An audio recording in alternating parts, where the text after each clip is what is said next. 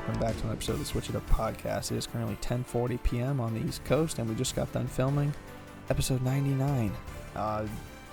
Just unbelievable that just came out of my mouth, and next week's going to be a very special episode, and we hope that you join us for that. But for now, you're going to listen to this, and it is brought to you, as always, by Podgo. Podgo is the easiest way for you to monetize your podcast, providing podcasts with a flat rate for ad space, so you guys know how much you get when you include an ad from Podgo. Apply today to become a member and immediately get connected with people that fit your audience. To join, visit podgo.co at podgo.co.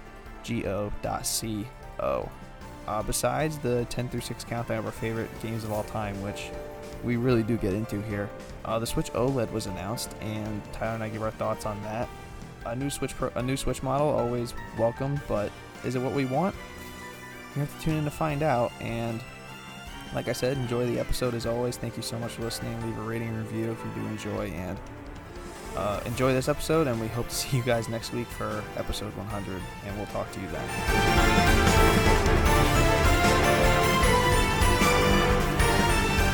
See what we got. Nope. Seth, Silver Knight, Force. Alright, what did I get? Fucking Drog. Alright, what's up, everybody? Welcome back to the Switch It Up podcast. My name is Tyler, joined as always by my co-host Colby. Our live summons suck. The weather sucks, but Colby, how are you doing today? I'm doing well. Just got off a shift. This is a late night recording for us. I got to be a little quiet than usual because there's a 13-month child sleeping in the room next to me where I'm staying here back in Pennsylvania. But we got episode 99. I mean, we got the new Switch model to talk about and top 10 favorite games of all time. I'm excited to get into it. How are you doing, buddy? I'm doing good as well. I was about to say, this is a little late, so our live recording session plans were a bit scuffed.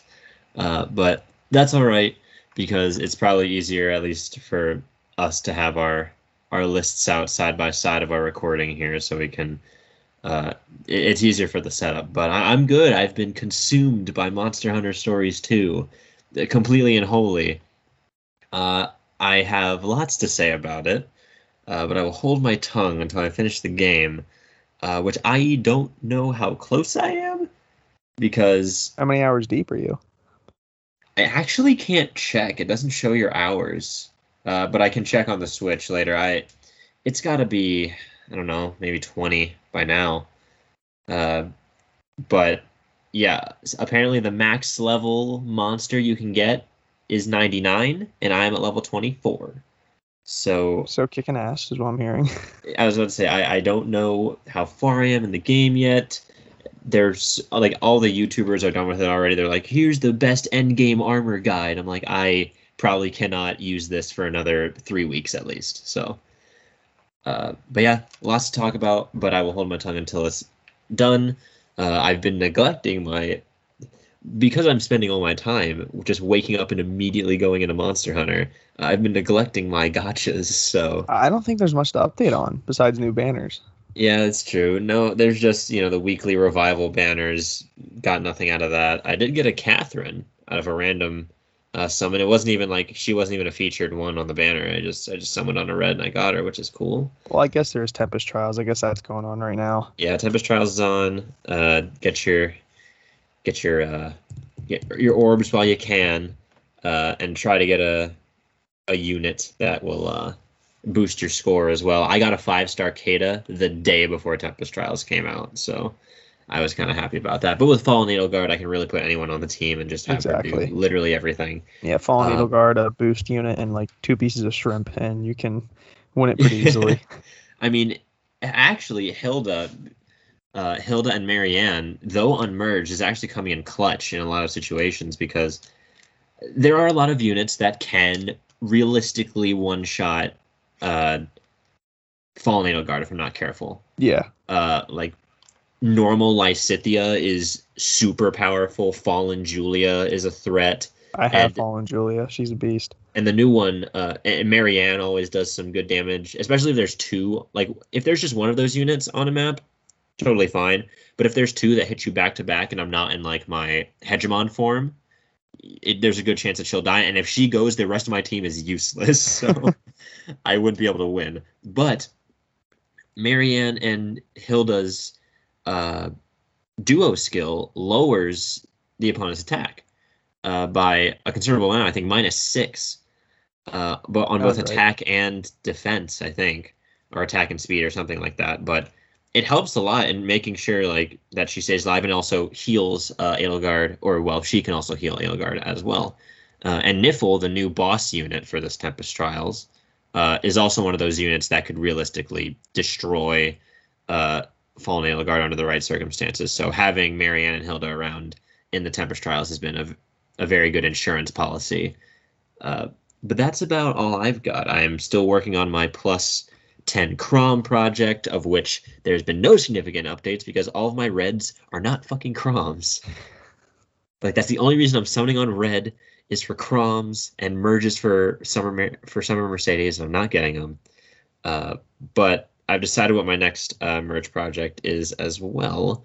But, I probably won't get to act on that in about a year when my Crom project is done. So, and in Pokemon Masters, they just released Moltres as a new legendary arena that I have not yet tried, but he sets up Sun, so I assume my red will just sweep through him with his Charizard immediately. Okay. But yeah, that's about all for gotchas for me. Yeah, I don't have anything really. I'm working on I should probably start summoning for Sethith so I can work on that merge because I already have a base Sethith +3 with unlocked potential. I was about to say, is it just a 4-star Sethith or is this 5-star Sethith? This is 5-star. I have +3 with unlocked potential. Ooh. So if I can get the one with the Spear of Assault and then merge my unlocked potential one with him, I think I can get off to a good start there. So maybe I should start pulling for him. Sethith's cool. I like just seeing. I never see Sethith, so like seeing you like build a Sethith would be really cool. Yeah, give me, because I still have 3 weeks left to summon for more Summer Mercedes, so I have time. Yeah, I mean, it's lucky for me. My merge is on the same color as Summer Mercedes. I have not gotten a single merge for Summer Mercedes or Summer Hilda Marianne, but to be honest, I'm lucky that I got them at all in the first place. Yeah, I've probably spent like 300 orbs on that banner and got 2 Mercedes to show for it, so I mean, there's nothing you can do at that point. Be responsible with your money, kids. Don't spend it all in gachas. Yeah, don't be like me. Even though I don't spend actual money. Yeah, I was gonna say you don't spend money. You just spend time and a lot. Yeah, time is money. So time is. Oh shit! You brought it all back. You're a poet. I try. All right. We'll cover this next topic quick because I don't think there's a lot to say that hasn't already been said on it. So last Tuesday, shockingly, of course. The rumors came true. A new Nintendo Switch model was announced. Not a Nintendo Switch Pro per se. It's called the Nintendo Switch OLED model, which right off the bat, very awkward. They're just calling it the OLED model. But OLED. It's fun to say. It is fun to say. But here are some improvements that the OLED model is getting versus the base Switch. It is 64 gigabytes internal storage, a 7-inch widescreen with a new dock that has 2 USB ports and a LAN port for better internet. Enhanced audio when it's taken off the dock and handheld. It does not have better frame rate, does not have better graphics, does not have better resolution.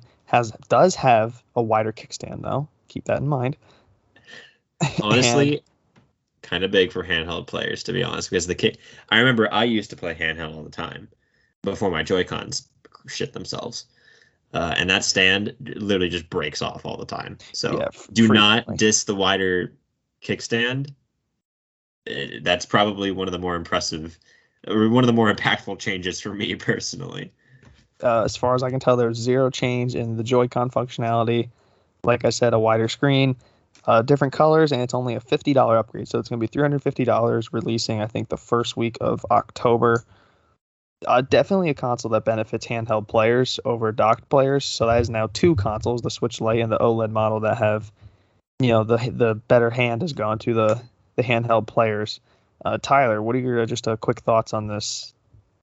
It didn't say anything about enhanced battery life, I assume. I think it did. I think it got a 2-hour bump. That's pretty okay. That's pretty good because I'm assuming with the wider screen you can put a bigger battery in, stuff like whatever. Yeah, I mean with the handhelds or with the focus on handhelds seemingly for this one, again, a longer battery life is a pretty good incentive, to be honest. I know that battery life was something that really plagued me when I played handheld all the time. So glad to see that that's in. I don't know. It's definitely not what people were clamoring for uh, months and months. I assume that there will be rumors about a Switch Pro tomorrow. One that's the actual Switch Pro and not this. Not But this phony. LAN ports is a bit niche. Two USB ports is nice because I think you connect controllers through USB, right? Or you can connect like You can connect a lot of things to USB, but yeah, primarily wired controllers. yeah, and like maybe chargers as well to charge Yeah. while you're playing. That two USB ports is good. Uh, Better sound quality is good. I don't know. It seems like a lot of small changes. It adds up. It's definitely. I wouldn't recommend it if you already have a Switch. This is me. This is my opinions. Not having bought it, just kind of from what I'm seeing, I would not recommend it for someone who already has a Switch, unless you seriously have a problem with playing it in handheld and like you think it is bogged down by the base Switch's battery life and kickstand and all that. But it seems like relatively small adjustments to warrant a completely new $350 down the drain. Yeah, when I first saw it, I'm like, oh, this is awesome. This is only a $50 upgrade. This is pretty sweet. When I read more into it and saw there's zero change in like frames and resolution and all that stuff, I'm like, wow, like they really have the balls to release a new Switch model without changing any of this, do they? And I mean, it's not surprising. I mean, the Switch is still selling really well, just the base Switch as a whole. And Yeah, I'm assuming this will sell well, like probably sell on par, if not lower than the Switch Lite. I think this will end up being like the worst of the three as far as selling goes. yeah. But I don't know. It's not for me personally because I am primarily a docked player, and this Hmm. doesn't really benefit me in any way as far as like playing on the dock goes. It does go to prove that my point was correct that all of the games at E3 were played on this model and not the base Switch. Well, then But again, you were saying that you thought it ran smoother and looked better, I thought I which you thought just so. said it really doesn't do for the Yeah, games. so I was half right and then half bamboozled. But yeah, I don't know. I mean, It's a little underwhelming. it is. It's not. It's definitely not the announcement I was hoping for, and I, I mean, we're not going to see another Switch enhancement for another 2-3 years now. Like it could be another 2-3 years where we get an improvement off of what we know as the current Nintendo Switch, as far as like an entire like beefed up upgrade. None. This is Yeah. there's a lot of small changes here that will definitely make the experience better for handheld players. Like if you're strictly a handheld player, I think I would suggest this over the Switch Lite, Hmm. I but think so. I don't know. I mean, it doesn't appeal to me. I don't think it appeals to the majority of Switch people. I don't know who's gonna like buy this, and there's definitely people gonna buy it. But as far as like in the long term, how much of an improvement it'll be over the base Nintendo Switch, I don't see the bang for the buck there. Yeah, I mean it's fine. It doesn't really hurt anybody. It's just there for it's very niche. If you don't have a Switch yet, I would suggest just going for this one. I think I agree with that. Yeah. Yeah, I mean it's just better Switch, slightly better, but better. If anything, just get it for the Joy Cons because you're gonna need fucking insurance on every single Joy-Con you get because they break so often. But Yeah. Yeah. yeah, I mean, I was about to say it's great for people who don't have a Switch yet, because it's just better normal Switch, and it's great for people who uh, are mainly handhelds. But I feel like most of them probably already got either deal with the regular Switch just fine or got the Switch Lite, so they probably wouldn't really want to spend another 350 on another Switch model that's going to kind of serve the same purpose Hmm. and not really enhance it too much from what they were already doing, especially because the visual quality of the games won't improve. You'll just have a bigger screen. Correct. So it doesn't seem it's just incredibly niche. Again, it doesn't hurt anybody by existing, but it's just a bit strange on Nintendo's part. Like I don't know what data they were looking at that they were like, this is something that needs to be made. So I don't know, a little confusing, but again, normal Switches are selling out like hotcakes, so I don't think they're really worrying about it too much. No, and like I said, I think this will sell well. Like it'll sell on par with the Switch Lite, in my opinion. And I do agree. Like if you are just now looking to get a Nintendo Switch, just get this one. Just hash out the 350 and get this one because, Yeah. but if you really want to look at it, like technically speaking, it is the best Switch to date. But as far as like getting like as far as like in bumping up, like improve getting this like trying to replace the Switch you have as the base Switch and getting this one, I just don't see the incentive for spending $350 when, the Switch I have now runs fine. It's going to run the same exact way this one doesn't docked. Yeah. I can get an adapter for USB ports. I can get an adapter for a LAN port to get right in there. Like, yeah, all that stuff's like a little bit of a pain in the ass rather than just when you can just like have it on the dock like the OLED model does. But Hmm. I don't know. I like the colors. I'll say that much. I do like the white. The white looks pretty slick. Yeah, white. I was about to say white makes it stand out. Yeah, but Uh, I just don't see the. I will say, what do you think is the biggest enhancement that this one has over the normal Switch? it's a good question. They're all kind of on par and very low. Like increased battery life, I will always say is like huge for Yeah, anything that can go handheld. So honestly, from a personal standpoint, I would say either the two USB ports or the increased battery life. And the increased battery life isn't even like a main selling point, but the fact yeah. that it exists even just a little is really good. The first thing I saw was 64 gigabytes of storage. Just that's I was about to say like that's good, but yeah, it's still not good, you know? by modern standards. Yeah. Like you're not gonna hold a lot on there. Well, Like you're still gonna run out pretty fast. considering the size of the console, it's kind of impressive that they can hold that much. But Yeah, just uh, get a 256 gig SD card yeah, I and mean, shove it in there. 7 inch and 6.2 inch screen, and a 7 inch screen. Like, what the fuck are we talking about at that point? Yeah, The the dock's changes are so cool. minuscule, Yeah, you know. It just the enhanced audio. Just plug in some headphones and the yeah. wire. You'll get the same experience there. I'm shocked there's no Bluetooth functionality with this. Like that kind of seems like a miss.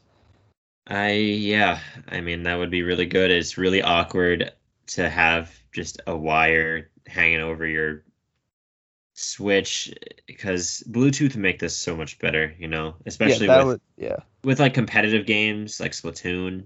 It would make voice communication so much easier because right now you either have to have the Switch handheld near you with the wire, or you need to have like an extension cord level length of wire to connect your headphones from wherever you're sitting to wherever the dock is. mm-hmm. So really impractical for that sort of thing. And now that they're having like games like Pokemon Unite are coming out with integrated voice chat, like it's in the game. It's not like on the Nintendo app on your phone. It's actually in the game, like a normal game. Uh, if they're going to do more games like that, which I hope Splatoon has that, then Bluetooth would be like essential. Yeah, So I agree. I don't really know where they're going with this. I don't really know why they went this direction. It just feels like a. Dud. I don't want to say a miss, but It's kind of. it feels out of I mean, place. it's not a miss, but like I don't even know what they were aiming at. You know what I mean? Like, who asked for this? Like, who's your audience? Is like my big question here. Like I don't know who needs this over a regular Switch. You know what I mean?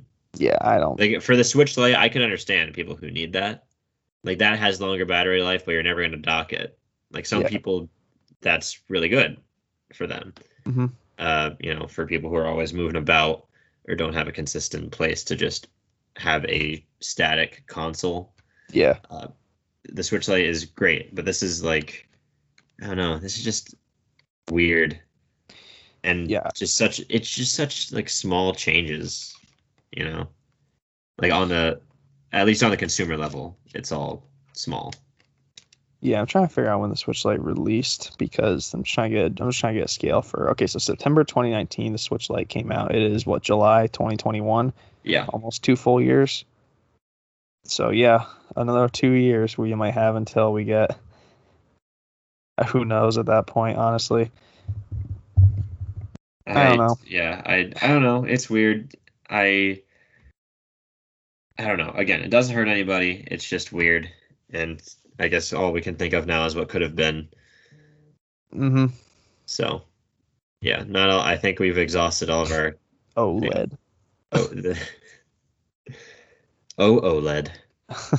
You sad, sad console. You. Hi, It'll, how can I I'm help sure. you? Can I get the Switch OLED, please? I am interested to see how it does sell, considering everything we just talked about. Yeah, I But I definitely think it'll be the worst of the three. yeah, I have no doubt about that. But yeah, I mean, I have nothing else to add to that. If you have anything else you want to toss in quick before we dive into No, the let's list, move. I was about to say let's move on to happier topics, things that we can oh, thank God. reignite the passion of the episode. All right. This is our continuation of our top 15 games of all time. Started last episode, so if you haven't watched that, go check that out to make sure you know 15 through 11. Mm-hmm. And today we'll be going through our games 10 through 6. So we still have not had a a game in the same place. I don't even think we said the same game yet. We have not. I feel like Uh, that'll change today, though. that I don't know.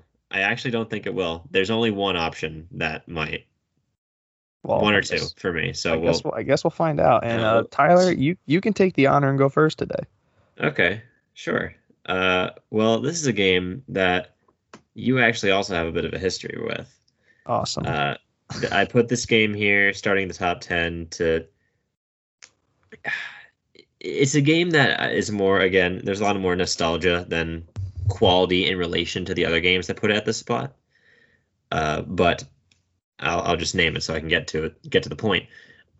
Game number 10, developed by Treyarch. What score did I give this? With a score of 90, Call of Duty Black Ops 2. With a secondary slot being Call of Duty Black Ops 3, because I really like that game. But I assume the Discord notifications are going. Yes, Black Ops 2, I put at my game number 10, mostly just for the memories. Again, back in the Xbox 360 days when this is just a game that everybody had. This was my first Call of Duty game, and it has stood the test of time as my favorite. But yeah, Black Ops 2. We'll talk. I mean, the campaign was good, but it's not the main reason it's here. The main reason it's here is for the multiplayer. Mm-hmm. Just the absolute chaos you get with a full Xbox Live party all in one team, or just custom matches, which I hate to this day. I'd rather just get the boys on and we all are on one team. We just go and tear shit up on online. But custom games weren't bad. You had crazy weapons like the explosive crossbow, which I loved, and the ballistic knives. This is when I think Phase and Optic were at its peak, so everyone wanted to be a quick scoper and do crazy trick shots. You had the Tomahawk, you had the Bouncing Betties, all really iconic and rage-worthy additions to Call of Duty. But I don't know, you and I played this game way back in the day together with the boys, Oh the my Goon God. Squad. Yeah, no, the BBH clan. I don't know. Yeah. You've had a complicated, you don't, this is kind of what got you out of video games, isn't it? This game. Yeah, no, this is the beginning of the end. Call of Duty. If I had to put one on my list, I would put Modern Warfare 3 above any Yeah. other, because I think that game is a Call of Duty masterpiece and the campaign's phenomenal. But no, I can't diss this pick at all for Black Ops 2. Definitely the sole reason it would be on my list. I'm assuming the sole reason it's on yours as well is, just the memories you had after school. 5, 6 p.m. All right, who's on? Play till like 8:39. Then, you talk about the next day in school, and you do it all over again for hours and hours and hours. So I mean, this game was kind of the embodiment of that, or one of the two. The next one's actually in my next game, but yeah, this is just one of the embodiments of just get on after school, let's play a few rounds. It just felt. It was also funny because just the way I got it was funny, because at that point I was like, I had never played like a violent video game ever, even remotely violent. Dude, I have a story to tell about that. You can go ahead. But yeah, mine's not like crazy. My dad just took me to Target, and I pulled like everyone else has this, so I kind of want it. And he was like, you know what, go ahead. And we, behind my mom's back, we got Call of Duty. I don't really think she cared, but Yeah, it was. I felt really cool because I was like, oh, this Well, is I'm a badass. I'm a fucking bad boy, breaking the rules. But yeah, I was like fucking what, preteen. So Yeah, obviously, my 14, head was 14, 15, who knows? my head was too big for my body back then. But yeah, Black Ops 2 just felt good. All mechanically speaking, another like a great Call of Duty game. Yeah, no, Like everything felt smooth. like all the weapons were fantastic. Kill streaks were really good. This was the first time like Call of Duty delved into semi-futuristic, not Mhm. like crazy like Advanced Warfare or Infinite Yeah, Warfare or no, not Black Ops 3, exoskeletons or anything like that. but this is like what, 2025, near future. Hell, today this might be considered a modern shooter. Like the Correct. technology that they showed is not that far off from what we have now. It's a lot of remote control drones, which is kind of the evolution of warfare these days. It's just, you know, unmanned technology doing the fighting. But like the campaign was really good. It built off the, Black Ops 1. You have Mason and Woods and all those guys back. And you also have the branching dialogue options, which is a first, or the branching endings, which is a first in Call of Duty history. Yeah. You had some crazy reveals. You had some just cool moments, like and you got to play as Menendez, the villain, for once, in that crazy mission where he was just a bullet sponge, but he was just a guy with a shotgun running through his village. Uh, it was nuts. It's crazy, but yeah, the multiplayer is where it really shined. Hmm. Best Nuketown, I think, in a Call of Duty game is Black Ops 2's Most Nuketown. memorable for sure. Like I think that is just peak Nuketown, and obviously we had like Michael Myers games there, and Oh my god. and all sorts of like knifing duels or just 1v1 sniper duels. Dude, I more than anything, like as far as like the friends aspect goes, I remember just the Nazi zombies. That's I was never a big zombies guy, but one of my best friends was, and I'm pretty sure you know who it is. I played with But them a handful of times. yeah, I was never, I don't know, I never really liked it because like you just went until you died and it was just over and over, and Yeah, it true. wore me down like mentally trying to go through it. And I know like I've gotten used to that. Like I've been able to play it more enjoyably now. Yeah. Uh Especially when going like this game, like the Easter eggs are on another level. You had Origins, which is just one of the craziest maps ever. You had Transit, which is one of the most hated zombie maps ever. You have to get on that damn bus, you get attacked by the flying things in the fog if you get left behind. Uh, but yeah, zombies was always, definitely another aspect of the game that brought friends together to do stupid Hmm. shit uh, with zombies. But obviously, I'm just gonna ramble on about the same things over and over again. You get the idea. Great multiplayer experience with your friends after school, and just I don't know, one of some of the nicer memories of the Xbox 360 days. Yeah, and But 360. I was gonna say maybe Xbox One. I don't know if that was out yet at that point, but Xbox I 360 I sounds was gonna right. say 360, I believe was the big thing when Black Ops 2 Yeah. came out. Yeah. The You only said you thing had I a was story, right? it's not really a story. It's just, I remember when I got this game, my mom literally watched me and she made sure that the gore was off. Yes, you can turn the blood and gore off in this Is game, I think which is is that the only time you'll do that in Call of Duty? I don't know. I think it might be because I know in Black Ops 3 you can't. You get torn asunder by crazy shit in that game. But it was the only one that I played that had that option. I don't think Advanced Warfare was that bad either. I just Uh, vividly remember her watching like a hawk and then looking for the wording of turn off the gore. But yeah, there's nothing I can add on that you didn't already hit. Just great memories after school and just, great ways just to talk to your friends after school. Like that was really why you did it. Dude, I just had the most crazy deja vu right now. I feel like we've had this exact conversation before. Oh, we definitely have had it But when you multiple said that, times. but yeah, just goes to show. I mean, you again, you kind of this is a game that you just kind of like. I'm not really into video games anymore right now, right? Not Black Ops 2. I would say like Advanced Warfare was the beginning of the end. Like Black Ops 2 Uh, is still like when did Black Ops 2 come out? Like 2012, 13, something like that. I was actually gonna look. I got it I right don't here. remember. 2012. So Yeah, yeah, 2012 sounded right. no, I was still in the. That was the year I moved here. Shit, that was the. It was? Yeah, moved to Pennsylvania, I should say, because now I no longer technically live here, but you get the Yeah, point. yeah. Yeah, I mean that was the game that kind of like got me in like a friend circle, got me talking to people, and so I wasn't really out at the door yet. That was just a few years down the line, like Advanced Warfare. I'm like, you know what? Advanced Warfare was rough. Yeah. Yeah, no, this and Modern Warfare 3 to me were the peak of Call of Duty for me personally, and peak multiplayer Call of Duty. It definitely it's not on my list, but I definitely have no problems with it being on yours at all. Yeah, it again. I've said this last episode. These rankings could all shift. Like this game could like fall off the list tomorrow. Yeah, no. But I don't know. Just again for the memories and for just kind of the embodiment of the Xbox 360 multiplayer era. Sans one game, which will be coming this episode. Just really just it just fills me with nostalgia whenever I think about it. So yeah, number 10, Black Ops 2. Colby, what do you have for us to kick off your top 10 games? Number 10 for me, I feel like it's a lost child, like a forgotten child. Like it's just lost in the mix of the Nintendo Switch catalog. Okay. And that's because it came out in a year where there was a no-brainer game of the year. And yeah, this game would have won it, I think, it had that not been a thing. But it's Mario Odyssey.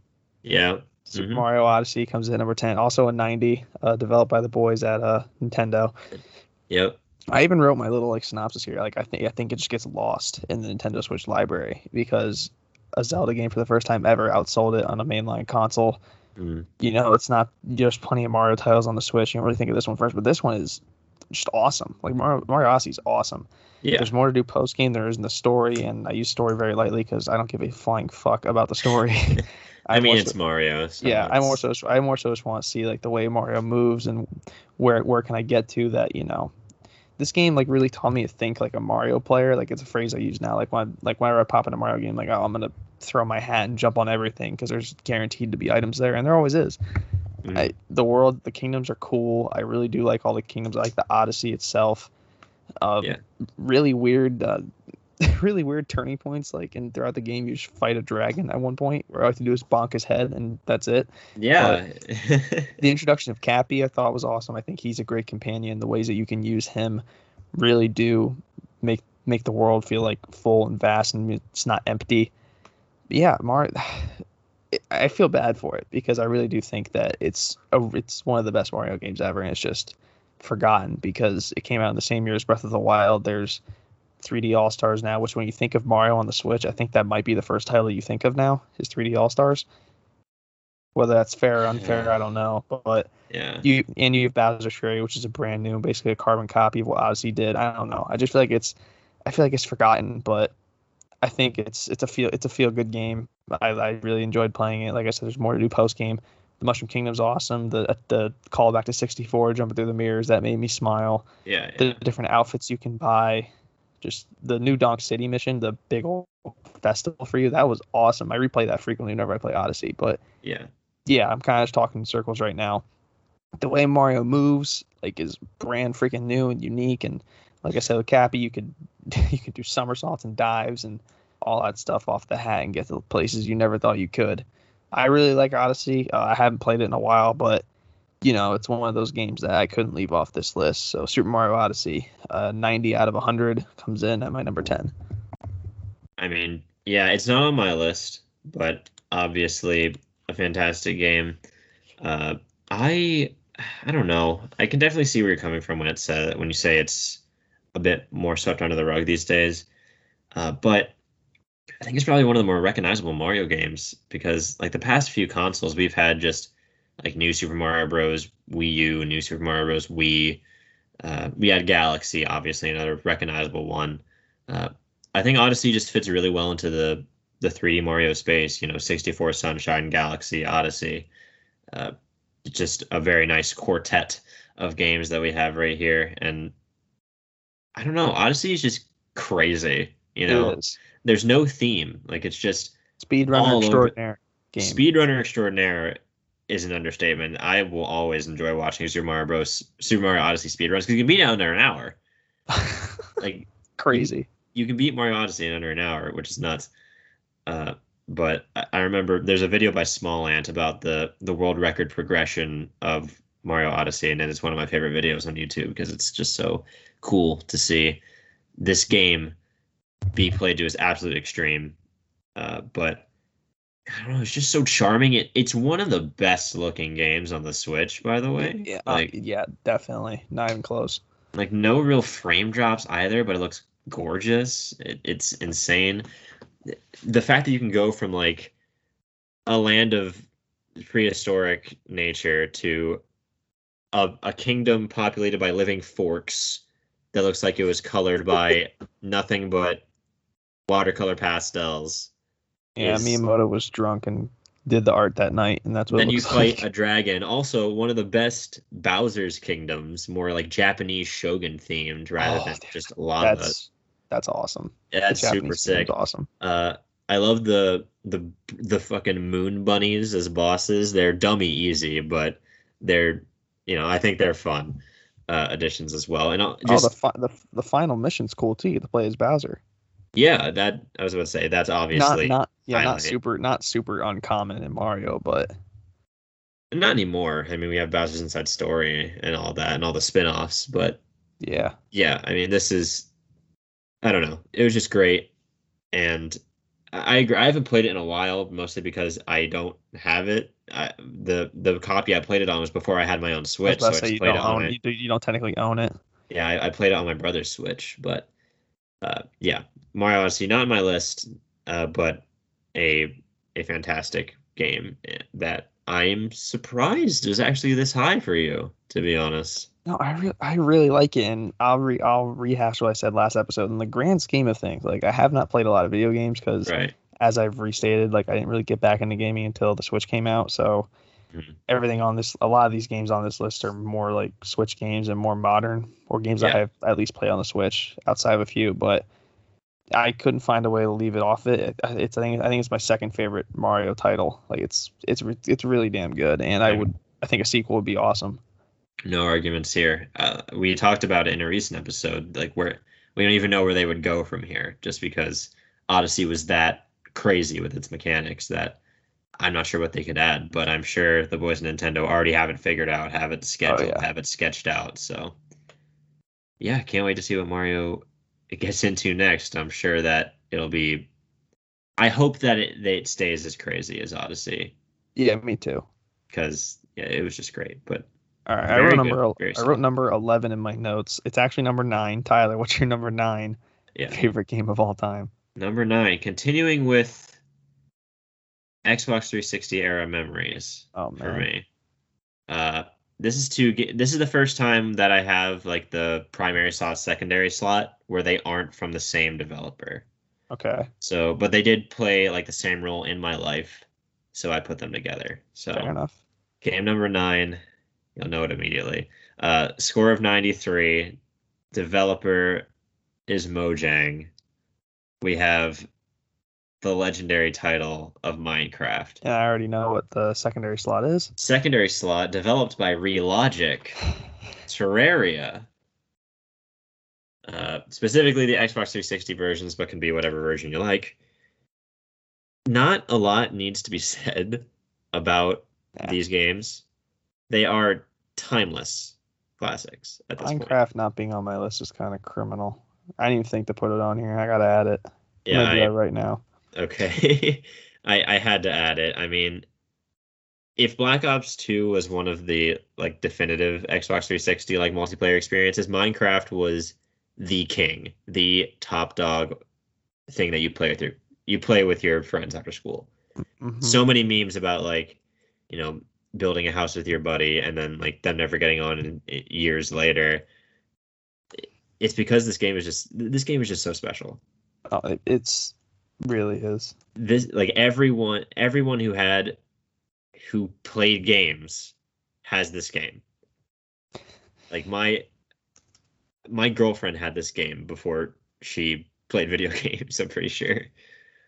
All right, it's on my list now, so you can keep going though. There you go, edited. But yeah, Minecraft. I don't know. Just I'm thinking back on it now, just the memories of playing with everybody after school and just getting on a world and building crazy shit together. I don't know. It was just the epitome of relaxation. Uh, yeah, above the world, yes. In the caverns, the epitome of stress. Oh, that's true. Yes. The game has so it's like they're like sheer opposites, you know what I mean? There's so many like uh contrasting things in the game. You can have just pure fear and pure adrenaline and then just absolute bliss and just calm. Mm-hmm. And when you have the right group of friends, man, it's the purest gaming moments you'll ever have. The most recent, like Minecraft experience I had was Pixelmon, where Right. Yeah. not to get off topic, but where I unironically picked Oshwa as my starter, who is looking right at me as I do this podcast. I'll tell that story at the end, but Yeah. yeah, dude, there's nothing better than having a world of like 7, 8, 9 friends and just playing whenever you want, and someone was guaranteed to be on, and you just hop in the party with them and just chat for hours and hours, and people like funnel in and funnel out, and like no one mess with each other because you work on your own thing. Like Yeah. it's strangely ironic how peaceful it is making a farm, like just stuff like that you never even think of. Yeah. And it's I'm about to cry right now thinking about it. Yeah, the music, is it the most? It's one of the most important games ever, right? It's Has to be. probably it's the best-selling game of all time But not by a wide margin. by a wide margin. Like only like the second place was Tetris, who held the title for a long time. And there has And that's been, Tetris. That's Tetris all versions of Tetris. yeah, there's like 104 versions of Tetris. I shouldn't even count. Yeah, but Minecraft beat it all. And the fact, I don't know, it's just such, it's an underdog story. It started as an indie game and has grown into the Titan. Is in Smash now. It's just a milestone game. I believe the developers wanted this. I believe they went on record saying they want to make this game a 100-year game. Like they want, if any game could do it, last that test of time, it's this game. Yeah, it's been what, 11 years since it came out? 2010, right? 2011 or I think 2010 or 11. All right, which so a decade, give or take. You're 10% of the way there. It feels like, I don't know. It feels like it feels like that feels way too recent. Like, I feel like it was almost out longer, or at least it feels like it was. Mm-hmm. But recently, I will always start a world whenever a new title update comes out, because Minecraft updates are, they're pretty big milestones in gaming as well. They are. But one of my friends who's in college recently started up a realm with his buddies. I joined in, and just memories came back again. We built a treetop base in the jungle. I don't know. I like building. I don't know. It's kind of hard to pinpoint like what exactly does it for me with Minecraft. Because I'm getting pinged excessively in the Discord. My bad. No, it's okay. Once you do your thing, I'll mute the channel. But yeah, just I make can't. me want to get on fucking Switch now. Like I'm about to buy my third version of Minecraft, both I have it on console, Switch, PC, and console again. I mean, the best part is My now. My girlfriend has been clamoring. My girlfriend's been clamoring for me to get Minecraft. Yeah, I mean, you should. Four of us can start a world. I cannot believe I'm saying this, but like this, I've gone on dates with my girlfriend in Minecraft. I don't see a problem here. Like I told you about this already. It was whenever sometimes when we can't like see each other, we'll just get on Minecraft or Animal Crossing. But Minecraft is the favorite, obviously. Yep. And we will just, I don't know. It's just so, I don't know. There's just something about it, man. And it's insane because it was bought out by a big corporation, right? So you figure that's a recipe for disaster. Oh yeah, it's gonna get fucked. But though it has been monetized to high hell, which is dumb. Yeah. Now you have like mine coins and all sorts of crazy shit. But You have the dungeon games, which are okay, but not great. but at the end of the day, the act of just going in a single, like just starting up a world has never been changed. Nope. And it feels as pure as it did all those years ago when we did it for the first time. Just starting up a new world, hearing that music, because oh my God, that music. Killer. Like ads aren't shoved in your face or anything. There's no monetization once you're in the game. You just go. You just go and you do whatever you want for however many hours or days or weeks you want to do it, and then it's sad. It is sad because it comes into how do I want to say this? You get hooked on it for a while, and then you fall out of it again, and then you come back, and then you come back, and you go it's back. a cycle. Yeah, especially when you get older. Like I feel like way back when is more manageable because it was Minecraft fever. You know what I mean? Yeah. Now we're grown up, even though we're still children at heart. But I don't know, the interest for Minecraft just kind of ebbs and flows, and goes back and forth. But when you and your friends get that same idea to like let's play fucking Minecraft again, literally pure bliss. You can never ask for anything more. Yeah. It's funny that you have two multiplayer heavy games back to back, like 10 and 9, but the gap between the two as far as multiplayer goes is the fucking Grand Canyon.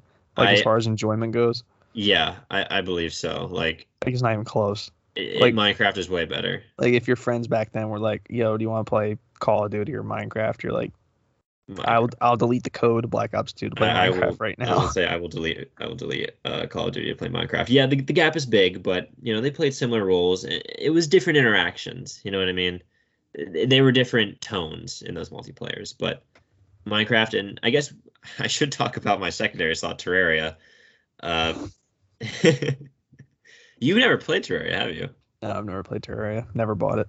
Yeah, it's very different from Minecraft, but which is good. The roles remain the same. Like you can have a bunch of people start up a server, and you just go. It's not infinite terrain like Minecraft is, and obviously it's in 2D. But I don't know. I feel like it's just different. Like there's so many bosses. There's so many more enemies. It's more complex than Minecraft. It's probably one of the most well-paced games in terms of like upgrading yourself and moving on to further challenges. And when you do it with your friends, it's so much more fun. Like the boss battles are always intense and great, and the building in that game so beautiful. Like this game Terraria is like timeless pixel art. Like it looks fantastic. It will always look fantastic. And yeah, like I said, it plays the same role in my life. Admittedly, came into my life a little later than Minecraft, but didn't it release later? Yes, it did, and obviously was inspired by Minecraft a little bit. But unlike the bevy of Minecraft copycats that are horrible, this game is good. This game is fantastic. Again, it's another. It started as an indie game, now is super recognizable and one of the like greatest games of all time. It's just so good. And I will say Terraria is the only game that I have deliberately skipped school for. It was a single day when the Terraria Moonlord update came out. Oh my God! Are you fucking kidding? Me and a couple of my friends all just didn't go to school because we wanted to play this game. Fuck this. Yeah, I mean this was a huge update. It added like the final boss of Terraria, at least up until that point. I think more have been added since, but because Terraria on console does not get updated as much as PC does, or at least not as frequently. So when it is long swaths of time when you don't have the most up-to-date content. So when it came out, me and the boys were just on that shit immediately. And yeah, that's just a funny story. We played it all day, and it was fantastic. So yeah, I mean, it's got to be on the list then if you skip the whole day of school for it. yeah. I mean, it was just, I don't know, both those games, just the freedom and the bliss and the just calm that it brings you, and just the camaraderie that you have, and just the conversations and all the memories that are so easily made in these games is priceless to me. So I had to have it in the top 10. So number 9 is the position it sits. Yeah, no, nothing more needs to be added, literally. So yeah. What about you, pal? What is your not? Yeah. Did you add First of all, did you add Minecraft in a spot that you're going to talk about today? No, Minecraft. Whoa. I'm Okay. not gonna change like the list like when I'm gonna put like a graphic out tomorrow, like updating everybody so they can follow along easier. But Yeah. Minecraft right now is slated at 13, which means that Super Mario 3D World plus Bowser's Fury got bumped out of the top 15. But I'm not going to change that because it's a late edition. So Yeah, fair enough. Okay. Minecraft 13, 88 out of 100. Gotcha. Number 9 for me is a game that was once in my life before I made this list was as high as number 2 on this list. Whoa.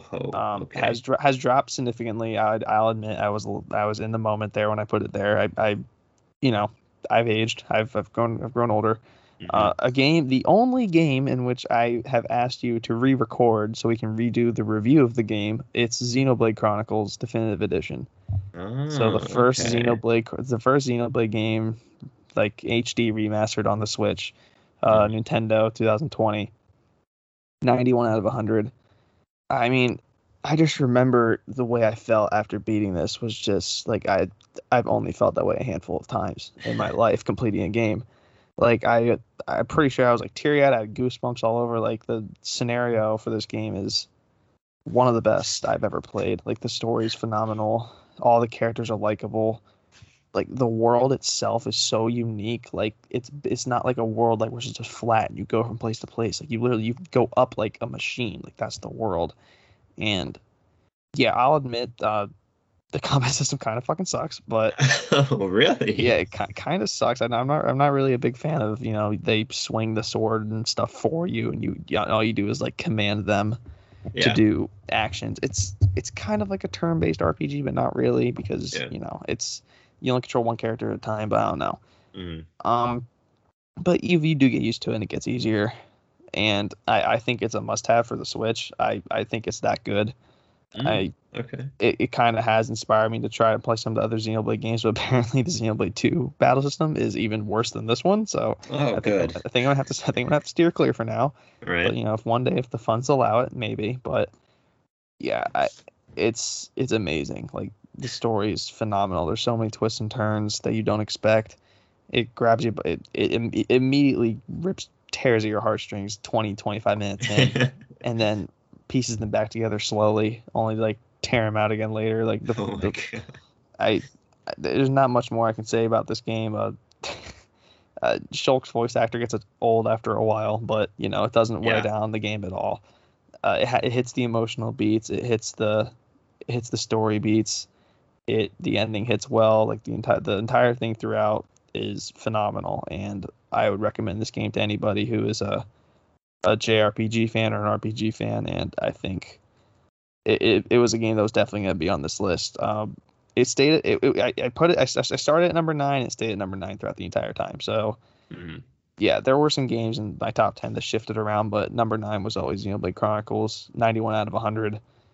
A game that if I revisit one day could get higher, but I did try to replay it recently. I just wasn't into it because other stuff was coming out. I think it was around when 3D World and Bowser's Fury was coming out, so I'm like, all right, you got 5 days, and if I don't beat this in 5 days, I'm not coming back to it for like a year or so. And I didn't beat it in 5 days. So yeah. But yeah, nonetheless, Xenoblade Chronicles, amazing game. 91 out of 100, number 9. Something that I can't really say anything about this game because I haven't played it, but it's interesting that you said like the combat system sucks, and that's like one of the main things that you're doing in the game, and also the voice work is a little choppy. Like those are pretty like things that you have to deal with throughout the game, and yet you would still recommend it so highly is kind of impressive. Yeah, it only and like the 9 points I took away were strictly from that because grinding in that game is not fun at all, and that's a big issue. I think it's not fun Mm. at all, and it's only Shulk's voice actor. I think everyone else is pretty good in their roles. It's just Shulk. He just all he does is yell, and it gets old after a while. But That's Shulk, Dunban over there. Shulk, like it's weird. Like he's not like a likable character. Oh, Like okay. you like, and it's not his fault. It's just the other characters are written so much better and have way more personality, and Shulk just happens to be your protagonist. But like, Yeah. I liked almost every other character more than Shulk. It was really weird. Like when given the option, Shulk would not be in my party. Like even though Right. he was, one of my stronger units in the game. But yeah, I don't know. It's not like the character script in that point's a little like choppy and questions some of the decisions they made. But Yeah. I think that everything else is absolutely worth the trip. Just the story itself, I think, is worth the trip. The world, like the graphics aren't great, but like the world is so big and expansive. And like came out in 2010, so it's impressive for the time. But Yeah. I don't know, like grinding isn't really fun in that I mean, game at you all, also which is a big the, takeaway. they also tacked on like a whole new story at the end, right? They That's did it. I forget what it's called, but it's with Melia, Shulk, and two Nopons, and you fight like darkness or some shit. I forget. It's like, every JRPG ever. You fight darkness or yeah, you something. fight. Every JRPG ends with you fighting God in some. Or No, Satan, I guess. this one's no different. Your final boss is God, and Nice. the DLC is Satan. So I don't know, but Hell yeah. I forget the city that you're in. But you're with Melia, who's kind of like the Mifa to Zelda, who is Fiora. Like she doesn't Mhm. die, but like the same, like the love triangle, Yeah, the yeah, love yeah. triangle situation. Yeah. Yeah, I think it's an amazing game, despite the flaws I just stated out. I think it's amazing, and the definitive experience, like the added on game, which I forget what's called. I'm gonna look it up right now. Is definitely worth the trip alone. So yeah, Xenoblade Chronicles is number 9 on this list. Hell yeah. I'm glad that was on there because I was really surprised when it like hit you so hard with just the quality of it. Like because when I heard you again, I'm like, oh, that's kind of like not what I would expect him to play, but you really embraced it. So I'm really glad to see it that we get to talk about it again. Future But Connected, that's what it's Future called. Connected, yep, it's Yep. coming back to me now. All right. Which takes place 1 year after the main story and delves deeper into the relationship between Shulk and Melia in the face of a mysterious new threat, Dark. The Dark. You fight the Yeah, Dark. I mean, uh, that's kind of what I was saying with Trials of Mana because I feel like these games are pretty similar for us as far as being JRPGs goes because they added another story onto the back of Trials of Mana after the main story is done, Mm-hmm. which again was really good. They had to they had to write the character. I believe some characters post games are better than others, Yeah. but some of it's like really crazy shit that happens in the story. But yeah, it's always cool when like games get remade, but they add like story content afterwards because that's just really cool for the fans who have been Yeah. fans for so long. But for us, we're a bit newer, so but still Okay. pretty cool. Everything's coming back to me now. So Melia is of the High Entia race, and she's from the capital city of Alcamoth. Yeah, I'm figuring it out now, but I would ramble on if I just kept like recalling this game. Xenoblade's number 9. We're moving to number 8 now. Yeah. Tyler, So take number it away, eight, buddy. another. First of all, the next 6 games all have the same score because I'm indecisive. Uh, The next 6 but games are all 94 out of 100s. not 94, 1 point above. But Okay. but this game, another multiplayer heavy game. Good grief. Not so much with our school friends though. Just kind of me and some of the guys that I met through Xbox, like through the game itself. This game with a secondary slot, both developed by Respawn Entertainment with a score of 95, is Titanfall 2. Probably Titanfall and Titanfall 2. Titanfall 2 secondary slot Apex Legends. Ah. Titanfall 1, So it rears its head. yes. Titanfall 1 is it got me into the series, which is about all I can say about it because the rest of it was not. That's 80 points right there. The multiplayer was great. Like it set the foundations in motion. Okay. Story was bad because it was a multiplayer, like it was a multiplayer only story that, and you couldn't really do the quests in the right order most of the time. Yeah. So experimental. I respect it. Didn't work out too well. They made it way better in the sequel. Titanfall 2 is probably the best shooter I have ever played. I would say it's the best shooter that has ever been made. High Because praise. it's that good. This came out at a time. Call of Duty was getting a lot of shit for doing futuristic shooters after Titanfall, because it kind of like Titanfall 1 was the first like advanced movement shooter, like slides, wall runs, double jumps, all that stuff. And then Call of Duty kind of tried to ride its coattails with Advanced Warfare, Black Ops 3, Infinite Warfare, and they all weren't as good as the first Titanfall game. And then Titanfall 2 came out and blew them all out of the water again. But Titanfall 2 was really, it's an unfortunate game because Respawn, or EA An rather, unfortunate game that's a 95 out of 100. Please no, do like tell. just the circumstances surrounding its release, not the actual game itself. EA basically screwed this game over from the word go I'm shocked. because they placed it Fucking release date, right, was Battlefield 1. It was in between Battlefield 1 and Infinite Warfare. Okay, which Star Wars Battlefield? No, like Battlefield. Okay, the original Battlefield. Or did I say Battlefront? I'm sorry. You said Battlefield. I'm thinking about fuck me. Okay, so Yeah, Battlefield. like DICE Battlefield 1. One of the most highly appraised Battlefields in a while after going, like it went back to World War One, and then Call of Duty. Again, these are the two of the biggest like selling Shooters. games per year ever. And they sandwiched Titanfall 2 right in the middle of them. And basically uphill battle right away. Super uphill battle. As such, I feel like its potential was severely squandered just by the amount of exposure that it wasn't able to get, because just the two other titans, no pun intended, of the shooter genre. Right. Honestly, it wasn't. I just fell into that. But yeah, release date really screwed it over. But this game really put Respawn on the map. This is the first game that I can say like the quality of this game is what put it here over the memories that it gave for me, which it also gave me a fair amount. Yeah. This game has a fantastic campaign. It is, it's nothing insane, at least, story-wise. A lot of really cool gameplay, like levels and stuff. It's insane. People talking about this game will still not spoil a certain level just because of how fucking cool it is, which is pretty crazy. I remember Titanfall like being talked about like the Howard Stern show. Like that's how big it was. Yeah, Titanfall, because of a certain weapon. I forget, because of the G, I think. G? It's maybe it's in base Titanfall. I don't remember, but regardless, like Howard Stern, like that's the biggest media person there is. So Respawn's obviously doing something right. I mean, I don't know, man. Titanfall, despite all of that, like it didn't get as much publicity as it reasonably should have, and it didn't.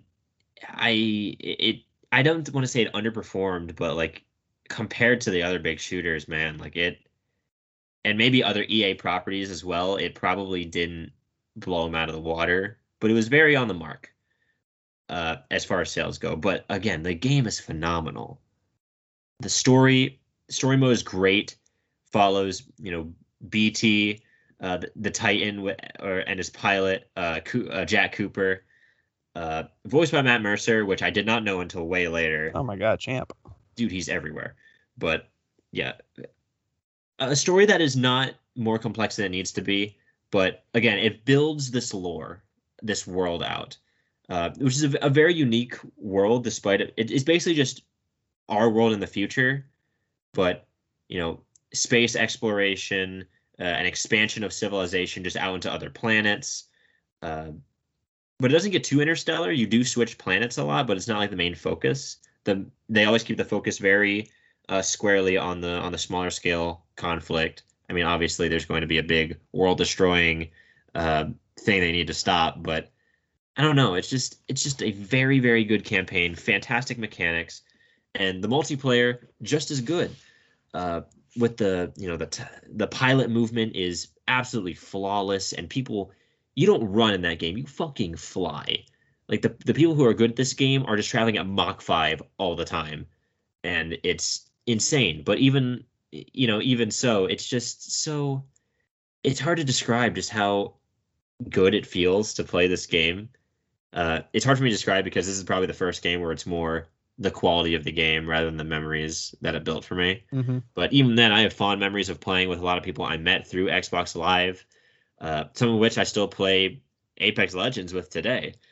Uh, but yeah, this like Titanfall 2, I'd say is better than Apex Legends. I think deserves to be as popular as Apex Legends, but I'm only kind of thinking about what could have been, I suppose. But yeah, the multiple Titan classes, the free title updates, the support that it gained after launch, admittedly for the short time that it did, was great.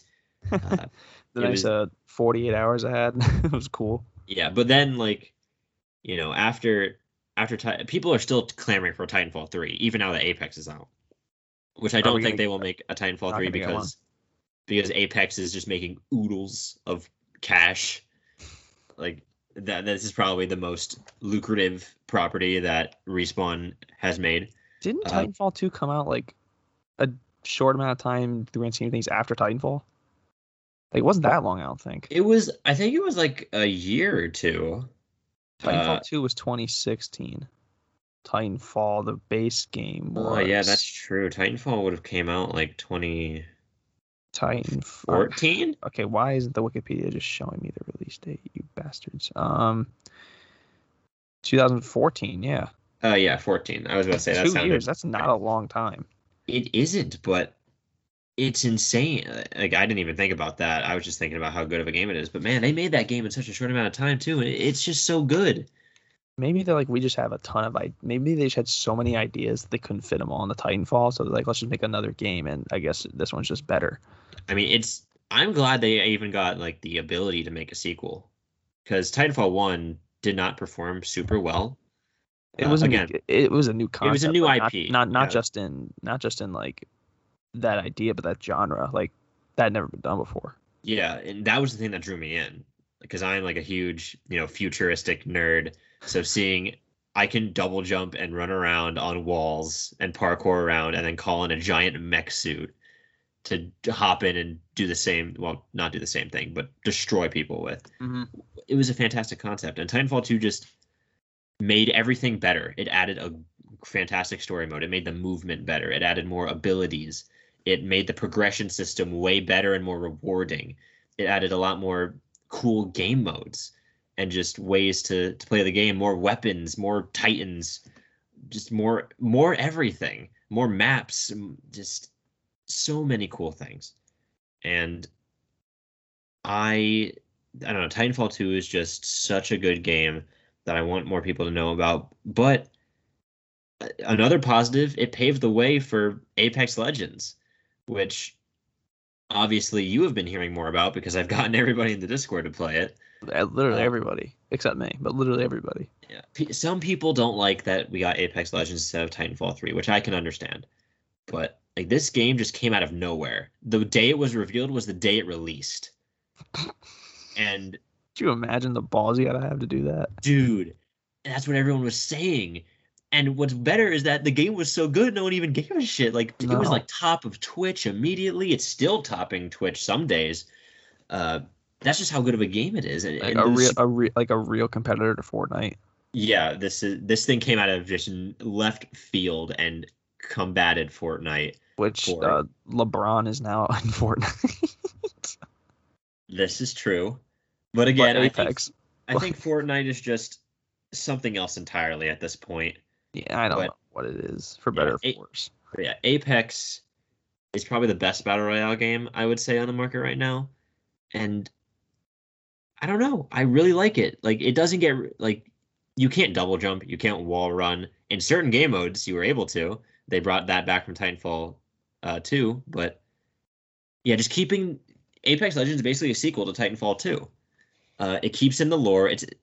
it adds a lot, adds a lot more character to the universe. I don't know. It just makes this world that I fell in love with the first two games just more well-rounded and more character-driven. Uh, Gives it more personality, I would say, because in the first Titanfall, there weren't a lot of characters to latch onto. Second Titanfall, you had BT and Cooper, but that was about it. Plus the bosses, the mercenaries that you fought. But in this game, like you have like 16 legends, like 16 characters, all with continuing connections between each other and their pasts. One of the characters, like they are very heavily injecting more Titanfall 2 lore into this game now, with Valkyrie, the first flying legend that you can play as, being a daughter to one of the bosses that you killed in Titanfall 2 as Jack Cooper. So it's just really, again, the mechanics of Apex are just so addicting. Like the way that you can customize your weapons with different attachments that you find, or the fact that there's so many cool weapons that you can use, some of which are original to Apex and weren't even in Titanfall 2, but most of them are returning from Titanfall 2, which I also think is nice. It makes the transition easier. But yeah, this game is a little harder for me to get into talking about because it's just saying that it's a good game. And I'm continuing to form memories with Apex Legends, playing with, the Discord boys and just a lot of those Xbox Live friends that I was able to keep around. So yeah, definitely just these two games, they're just really good games. So that's why they're here, is what it boils down to. Titanfall 2 and Apex Legends are fantastic games that you should definitely give a try if you're a fan of shooters and competitive games, and I guarantee you will not be disappointed. And they're just their quality alone boosts them up to this spot. So yeah, Titanfall 2 and Apex Legends is for my game number 8. All right, well said. My number 8 was a game that has fallen in this list. It's fallen a couple slots. It was as high as number 3 at one point. It's Game Freak's final appearance on this list, and it is from 2008. It is Pokemon Platinum, coming in at 92 out of 100. 3 different Pokemon games. Yeah, all 5 slots apart from each other. Yeah. Okay. It's better Diamond and Pearl, and I think Diamond and Pearl are great games, but this one's just better, and everything about it's better. Like it, I like the scenery. Better. I think the Pokemon animations are better. Like the sprites are better, I should say, because there's no animated movements yet, but yes, the sprites look better. I like the format makes more sense. Like you just fight Fantine, which is for some reason the 5th gym. You have to fight 3rd. Like that was pretty cool. Yes. Looker's in that game, which he's not in Diamond and Pearl, which is another awesome addition. And then you get more connection with the champion, which I don't know, like if that was common. Like I guess it was, because you had a connection with Lance, but you got to work with Cynthia sometimes. Your rival's annoying as shit, but you do get to team up with them, which is pretty cool. I think Team Galactic's a great evil government corporation, and then finally it culminates to where you get both Dialga and Palkia on Spirit Pillar, and then you just get Giratina in the Distortion World, which is by far and away the coolest thing I've ever seen in a Pokemon game. Like it's not even close. The Distortion World is just awesome. The music's so eerie. It's perfect. Like it's just everything about that part of the game is just perfect. It's only 45 minutes long, but it's awesome. And it's the final fight against Cyrus is awesome. The Lake Trio helping you out in there, fantastic. Finally get a theme for Giratina, which is slaps. Yeah, completely slaps. And then love it. Yeah, and then you go to the Elite Four, where you take on the best champion that has ever been in a Pokemon game. Most iconic, at least. Is that true? You think that's true? You think Cynthia's top tier? The toppest tier? I think, okay. As far as most recognizable, I think Blue is probably up there. I was going to say Blue, too. With the new generation coming in, with us Sinnoh babies kind of becoming older, Cynthia is all over the place. Way more all over the place nowadays. Is the best champion. Yeah, I think I have to agree with that. Definitely the toughest of the ones so far. She's really I think so. Yeah, I mean, she's one of the only ones that doesn't have like a theme, which Oh, I think Pokemon needs to get away with, like typing themes and just make gym leaders and champions and Elite Four, not champions, but like Elite Four and gym leaders just have themes yeah, and like generally like all status condition Pokemon or all Pokemon that uh look like this or do this certain thing or from the specific place yeah. instead of just type, because you have things like Steven, which is rock and steel, and that's pretty much it. You have Lance, which is just all dragon and flying. I know he's a flying type specialist, to be fair. Yeah. And then Iris, more Dragon. varied, but a lot of rock and dragon. Or Cynthia's just. Alder's pretty okay actually, Yeah, no. but Then he's you just not as strong. No, then you have Cynthia, who literally leads with a Pokemon who has no type No weakness. weaknesses. Yeah, Spiritomb. Yeah, he has a weakness now with fairy types. That's yeah. Do you think Fairy types will be in the remake? Yeah, because some old Pokemon were like Gardevoir's a fairy type and Clefable's a fairy type. Yeah. Fuck. All right. Well. And Togekiss is a fairy type, which he also has. Yeah, she does also have Togekiss, but. And of course, Garchomp, one of the most difficult champion Pokemon ever. Yeah, but just back to Platinum, I think it's a perfect sister game in a lot of the same ways that Emerald was, but I never played Emerald, so it's just like you just said, we're Sinnoh babies. This is this was like my first, like one of my first Pokemon experiences. You have Platinum this year, you have Platinum 2008 and Heart Gold Soul Silver in 2009, and then Black and White 2010, and then Black and White 2 in 2012. Like it didn't get better than that. Like it just didn't. Nonstop 1-2 punches. Love it. Yeah, it's great. And Pokemon Platinum, I bought the original copy for $50 just 2 years ago just so I could play it again. Yeah. And I still have it, but yeah, I mean, Garatine's my favorite legendary. He's cool as shit. Turtwig, baby boy, second baby boy. But yes. I know there's just I know the Sinnoh region like by heart. I think everything about it's just awesome. And yeah, I'm not really making a lot of sense right now, come to think of it, but I did see a tweet today where it's like, if you could live in any region, where would it be? And I'm like, you know what? For much as I love Sinnoh, definitely would not want to live there, knowing that it's so cold. Knowing it's cold and knowing that there is a demon lord who can just come up under the ground any second. I'm good. I don't need that. Yeah. I think we've talked about this before, actually. Yeah. We talked about which where we would live, but even the events are cool, like Darkrai, Shaman. Oh yeah, no, Gen 4 and 5, like the events were the shit. Yeah, Darkrai, Shaman. You can catch Cresselia. You got Riolu's an egg, which is the only way you can get them, I think, in the game. Arceus. Yeah. Well, that was never released, but I mean, Arceus. They introduced God. Yeah, they introduced Jesus, which is cool. The Lake Trio music slaps. I mean, there's not much more to say. I mean, everything. We gotta say, like the music in Sinnoh. Amazing. Probably the best in Pokemon. Yeah, they have a route. They like in Smash Brothers, they have Route like 218's theme as a song. That's how good it is. Iconic. It's the snow route. It's the snow route. That's how good it is. Like it's unbelievable. Gen 4 is unbelievable, and I think Platinum is the cornucopia of those three games. So that is why it comes in at number 8, 92 out of 100. Fair enough. Platinum is your top Pokemon choice then. Yeah, a lot more Pokemon this list than I thought there would be, but nostalgia hits hard. There's more to come in my list, but not today. So on to number 7. This is number 7. Yet another game that you have not played. Amazing. But I will.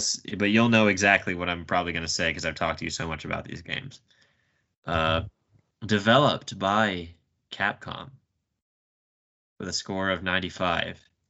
Monster Hunter. It is Monster Hunter World and Monster Hunter Rise. This is my secondary slot. All right. Mostly going to be talking about World, though, because holy shit. There's a lot to say. I got this game on a whim. My friend, the same one I played Zombies with back in the day, he and I bought it together, I think. He bought it digital. I bought it physical. I don't know what drew us to it. I don't know how we heard about it. I think we just heard that it was really good. Good enough And for me. And just buys yeah, it. I mean, I don't think I even remember like seeing anything about it, but we just bought it on a whim. And holy shit, this game is it. This game combined is the first. It's a pretty significant jump from Titanfall 2 to Monster Hunter. Uh, but just the memories and quality collide. This is probably one of the highest quality games I have ever played. Like you can feel how much love and passion and work and just effort went into this game. This game kind of opened my eyes to like the full potential of what modern video games can do. They're like they create whole ecosystems in these different worlds that you're in. It's hard to wrap my head around just how big this game felt when I was playing it for the first time. Like you just feel like you're dropped into this enormous world filled with crazy monsters, but they're all designed to fit in the ecosystem first and foremost, as if they're real creatures. There's not like magic in this world. It's all like it's all just part of the natural world, really. I mean, there's magic-like stuff, obviously. There are fucking things that fire lasers out of their damn mouths, for God's sake. But I'm putting World over Rise, because even though I was there from the beginning with Rise, World was just such a crazy experience. And I played it like together with my friend the whole way through. And that was just a fantastic just co-op experience. The multiplayer in Monster Hunter is probably one of the best in all video games because it's all cooperative. You don't like fight other players at all. You're all just working together to fight one giant ass monster. Yeah. And like you will see this all the time. Like it's a lot of the same. You're just going out. You prepare at your village or your hub or whatever. You prepare. You go out, you track the monster, you fight it, you get the materials, you craft stronger weapons and armor, and then you repeat with the next monster. And you just do that over and over and over again. And on paper, sounds like it would never work, sounds too repetitive, but in practice, holy shit. It is like a drug. It's so fucking addictive. It's hard to explain, obviously, because I'm rambling like a madman, but Is that good? Like it just looks fantastic. But the world is like all goofy and super charming. But they make it in a style where it's like still intense and it looks realistic, but everything's like a lot of the actions of the characters are exaggerated. You have talking cat creatures that do your every whim for you. It's just nuts. And the crazy part is I've clocked like 200 plus hours into that game, and I didn't even get the whole experience. Like they released Iceborne, the big expansion for Monster Hunter World, when I was going off to college. I wouldn't have my Xbox, so I didn't even get to play that. I don't even have that. But it added like a whole new campaign, several new monsters, a whole new difficulty rank in the game, armor, weapons, like locations, everything. And there's no microtransactions to speak of. It's just pure whole gaming amazing. Mm-hmm. I literally cannot form coherent thoughts talking about this game because it's so good. Like this put Capcom and like the Monster Hunter team super high on my list of like I am like anything they slap their name on, I am good. Like I trust these guys. Yeah, same with like Titanfall and Respawn. Like every time I see Respawn is on this project, I'm like, hell yeah, I'm on board already. And the same with Capcom now, because I can't believe I didn't get in this series sooner, because this series has been going on forever. Monster Hunter World was obviously huge in the West. It was the first Monster Hunter game that had massive success over here in the West, and for good reason. Like now, Monster Hunter is thriving more than ever. Monster Hunter Rise is sold amazingly. Monster Hunter Stories 2 is already getting a lot of traction. And for me, it all started with World. And it's just the scope of that game, even just base game, is just massive. It blew my mind. It blows my mind now thinking about it. obviously, as you can hear my speech patterns breaking down by the second. I'm doing the But same thing. Like, I'm just talking about games I love so much. Like, I've planned out what I'm gonna say for so long, but then when time comes, I just don't know what to say. You yeah, ramble. I'm at work, right? I'm just walking the aisles and I'm like thinking of what to say, and then when I get here, it's just the memories flood in and This it's game's over. awesome. This game's still awesome. This That's game is amazing. It's amazing. Let's talk about more how it's amazing. Have I told you enough about how amazing it is? But yeah, like in this game, now I'm getting like into the Monster Hunter community more, and I have favorite monsters. Like I do favorite Pokemon now. It's just it's a series that I am going to be playing for many years to come now. Like this is like a permanent. Like I will always support the series going forward. hmm Like kind of like Pokemon, where it just feels like a part of kind of my gaming path now, where this game is going to be something that I look forward to every single release, just because it's that good. And again, Rise, while not being as good as World in my opinion, is still a fucking fantastic game. Yep. Like quality wise, it's great, and it's even though it's not getting the long term support as Monster Hunter World did. I'm pretty sure just because it's a different team and they do things differently. Coming from the handheld games to kind of Rise as a spiritual successor to that. Yeah. It's a little different, but World again just literally opened my eyes to how good modern games can be, because this has been a time when like microtransactions were rampant. You had all these cash grab games that just come out year after year, and then this game comes out, no microtransactions, no nothing, just go out and hunt gigantic dragon creatures, and it's one of the best games of all time, in my opinion. So I probably haven't even said like a fraction of what I actually wanted to say about this game, but just know that the the adage that I have told you before still stands. Everyone is a fan of Monster Hunter. They just don't know it yet. And one day I will get you to play it. I will sneak up on you when you least expect it, and you're gonna love it. But yes, Monster Hunter World, fantastic game. Still worth playing today. Like if you have never gotten it before, if this would be your first Monster Hunter game, it is a fantastic jumping in point. And I guarantee you will be like mystified and you will fall in love with the world that they make. And I hope, if anything, I've convinced you guys, someone, to at least go check it out, because it's fantastic.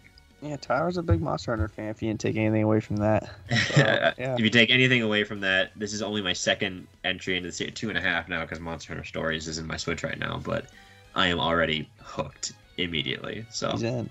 Yeah, Game 7, Monster Hunter World. Yeah, this is gonna be. These last few games are gonna be hard with how hard this is already getting to like form a consistent train of thought. Yeah. But we still have one more game to go, so I'll let you go. Number 7 for me is a 93 out of 100. And my next 3 games are 93. Probably one that you're not expecting to be so high, but when you think about it, it's really hard to put it any lower than it is. 2018 Super Smash Bros. Ultimate comes in at number 7. Is that your number 6? Yeah. Do you just want to talk about it now? Yeah, we'll just talk about it. You go first, and then since it's your game, I'll piggyback off of you. I mean, it's the game. Like, it is the game right now. It just is. Like, it's the celebration of gaming. It's a masterclass in its genre. It's the best there is right now. I mean, nothing in the world was cooler at the time than the Everyone Was Here trailer. Yeah. It still is just awesome. I still watch reactions to this day of that. It's so cool.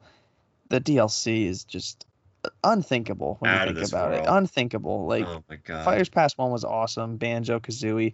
Joker was like the baseline. Like, holy fuck, like the DLC is gonna be awesome for this game. Yeah. That was only 5 characters at the time. Then we got Hero. Then we got Banjo. Then we got Terry. And then the best one, Byleth. And then just gave us a Fires Past 2, which has my favorite, has my main Steve, like and Kazuya and one fighter left. We don't even know. Like, it's Sephiroth. just You didn't yeah, even mention Sephiroth. yeah. I said my main. And No, you said your main. Oh, sorry, your main, Steve, Sorry, yeah, my I thought bad. you Yeah, said your main was Steve. I no, was like, what happened? no, yeah, no. I've been grinding some Steve. No, yeah, Seth, Big Yeah, Daddy Seth is my Seth, main. Seth. But Yeah. I mean, it's unbelievable. Like, it has everything in gaming. Like, it's just the culmination of the genre and just the industry as a whole. The stages, like the music, the characters, the story mode, the spirits. Like, the spirits even have more stuff that you can think Even then, about. like this, Sakurai and the team did everything they could to put all of gaming into this. Like, the spirits are essentially ways to put other characters in that wouldn't make it into Smash. Yeah, Even the story mode, like, it's a fantastic time sink. Like, if you just want to turn your brain off and go, yeah. like, Go World of play World Light of Light. is huge. So you will get a lot of playtime out of that. But again, the scope of these games is just getting bigger and bigger. And this game is the ultimate. Yeah, it's ultimate. It's just ultimate. It's Tim, again, you can feel every ounce of love and work and passion that these guys have to be really resilient to keep up their passion for this Yeah, for this long through all the shit and everything that has happened, and they still come out here and put out top tier DLC and like updates and everything. You say what you will about the online and all that, multiplayer stuff, but yeah, at the end of the day, this game is best experienced with, sitting on a couch or in a hotel room on a trip, just playing right next to your friends, party game style. yeah. No, it's nothing's better. I have nostalgia memories with this game with you. Oh my Most God. prevalent, or like, good God, that was like when we hosted the tournaments in Tech Club. Oh yeah, dude. That was an event. Like, this game is so crazy. Like, the characters that don't make it in are almost a bigger deal than the characters that do. Like, Yeah. the me costumes have taken on a world of their own. Like, it's ridiculous. Like, Yeah. I feel like Dante not getting in is a bigger story than Kazuya getting in. Yeah, Like, for sure. Gino not getting in, like, not on the same scale Sephiroth getting in, but a really good second headline story. Someone from the Terminal Montage made a video about it. Like, yeah, exactly. it's like, I don't know what else to say. Like, it's just awesome. Like, one of my personal favorite things in Smash is going to the boxing ring and just seeing the nicknames for the characters they have, because they just fit so well. Like, everything about it is just ridiculous. Like, it shouldn't exist. Yeah, every stage is faithful to where they pulled it from. Every character's moveset is faithful to where they pulled them from. Yeah. They updated past characters' movesets, basically just Link, for this game, but they kept the others like as they were in fucking 64. Yeah. And kept that alive for those players because they knew like that was, for those characters that was fine. Yeah. And I think the one big thing that I wish they did more with, if I had, like, I can't ask anything of these guys anymore, but the one thing that I thought they were going to do more with is Echo Fighters. Mm-hmm. Because they kind of added that in as another way to, like, hey, we add more characters in, like, half the work, Yeah, exactly. While still being, like, very faithful. You got Daisy and Dark Samus and Dark Pit and Lucina, who was already made, and Dark Pit was already made too, and Dr. Mario. No, Dr. Mario's a separate character. That's actually a separate character. But yeah, I mean, I guess Pyramithra technically. Like, sorry, Ken. Yeah, Ken was a newcomer. So I wish they did more with that. Like, Shadow has been fucking wanted for years. Yeah. Having Shadow and like Galactonite for Meta Knight is a big one I see.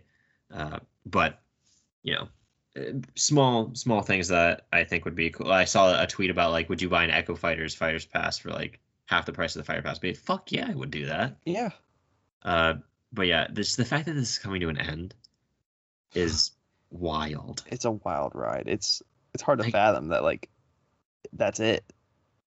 We've been following the hype train for this game since Smash Wii U was the first time I followed, like, the hype train for, like, reveals and crazy shit like that. This game, we were in it from the beginning. We knew we knew how the hype cycle went, but it just surprised us every single time. Like the Everyone Is Here trailer, it's an event. This was the We've said this first. so many times Yeah, before. this was the first Switch game I pre-ordered, and then woke up at 4 a.m. on a school day to play before it Yeah, came out. my Switch is the Smash Yeah, Brothers Switch. Like I feel really bad because my mom asked me like, there's a Switch here that I can get you, or we can wait to get the Smash Brothers one. I'm like, I really want the Smash Brothers one, please. Like I could have had a Switch earlier, but I didn't because I knew I could get this. this So this beast. I mean, the Joy Cons are busted. I'm gonna have to send those in eventually. I keep procrastinating to do that, but I mean, yeah, Smash Brothers Ultimate, developed by Sora Limited and Bandai Namco Yep, as well, yep. helped out with that. And My the score I gave it was a 95. Uh, what score did you give it? You gave it 93. 93. Yeah, so I mean, might as well be the same thing. Yeah. Also gave us the amiibo basically. Like when That's you think of true. Yeah, amiibo, you think of Smash Brothers, and I mean gave us some of the coolest amiibo out there. Like without this game, there's no amiibo. I don't think. yeah. I mean, Amiibo started back in Smash 4. 4. Yeah. Yeah, with Smash basically. Smash was the one who started it, and then Ultimate continued it, and now I have Byleth sitting on my desk. So I don't know. This game is just again a milestone game. Like It will be really, remembered yeah. forever. Yeah, it is. Like it might be on the Mount Rushmore of Nintendo games. Like that's how prevalent it is. I think so. Like just the Mount Rushmore of games. Yeah. Like this game, like is a celebration of gaming. Like multiple companies had to come together, put forward their IPs and music and stages and visuals to make this just epic crossover happen. Just of and the fact that this would not have worked without Sakurai. No. Sakurai made sure this game was good. His loyalty to making sure that each character is so different and is so true to their franchise is it's unbelievable how true he is to it. I don't know how he's done it for so long. Where like lesser men would have broken by now and took the easier way out, cut corners. Yeah. It seems like he never has. No, Smash does not feel like a cash grab game at all. Not in even the slightest regard. No, not in the slightest. Like this game is in the pantheon of. Yeah, like you can tell, like just the way he talks about like the history of the games, that he just loves this shit. He just eats it up so much. Like his least favorite thing is showing you what the character can do. Yeah, talking about frame dead. He's like, I shouldn't be talking about this. Yeah, let's just do some moves and get out of here. Yeah, but he just has fun with it too. Yeah. And I don't know, he is just like Sakurai himself has almost become as much of an icon as the game he made. Yeah, it really is. Yeah, and he also, he made it. He made Smash, like all of them, which just I don't know how he's done it.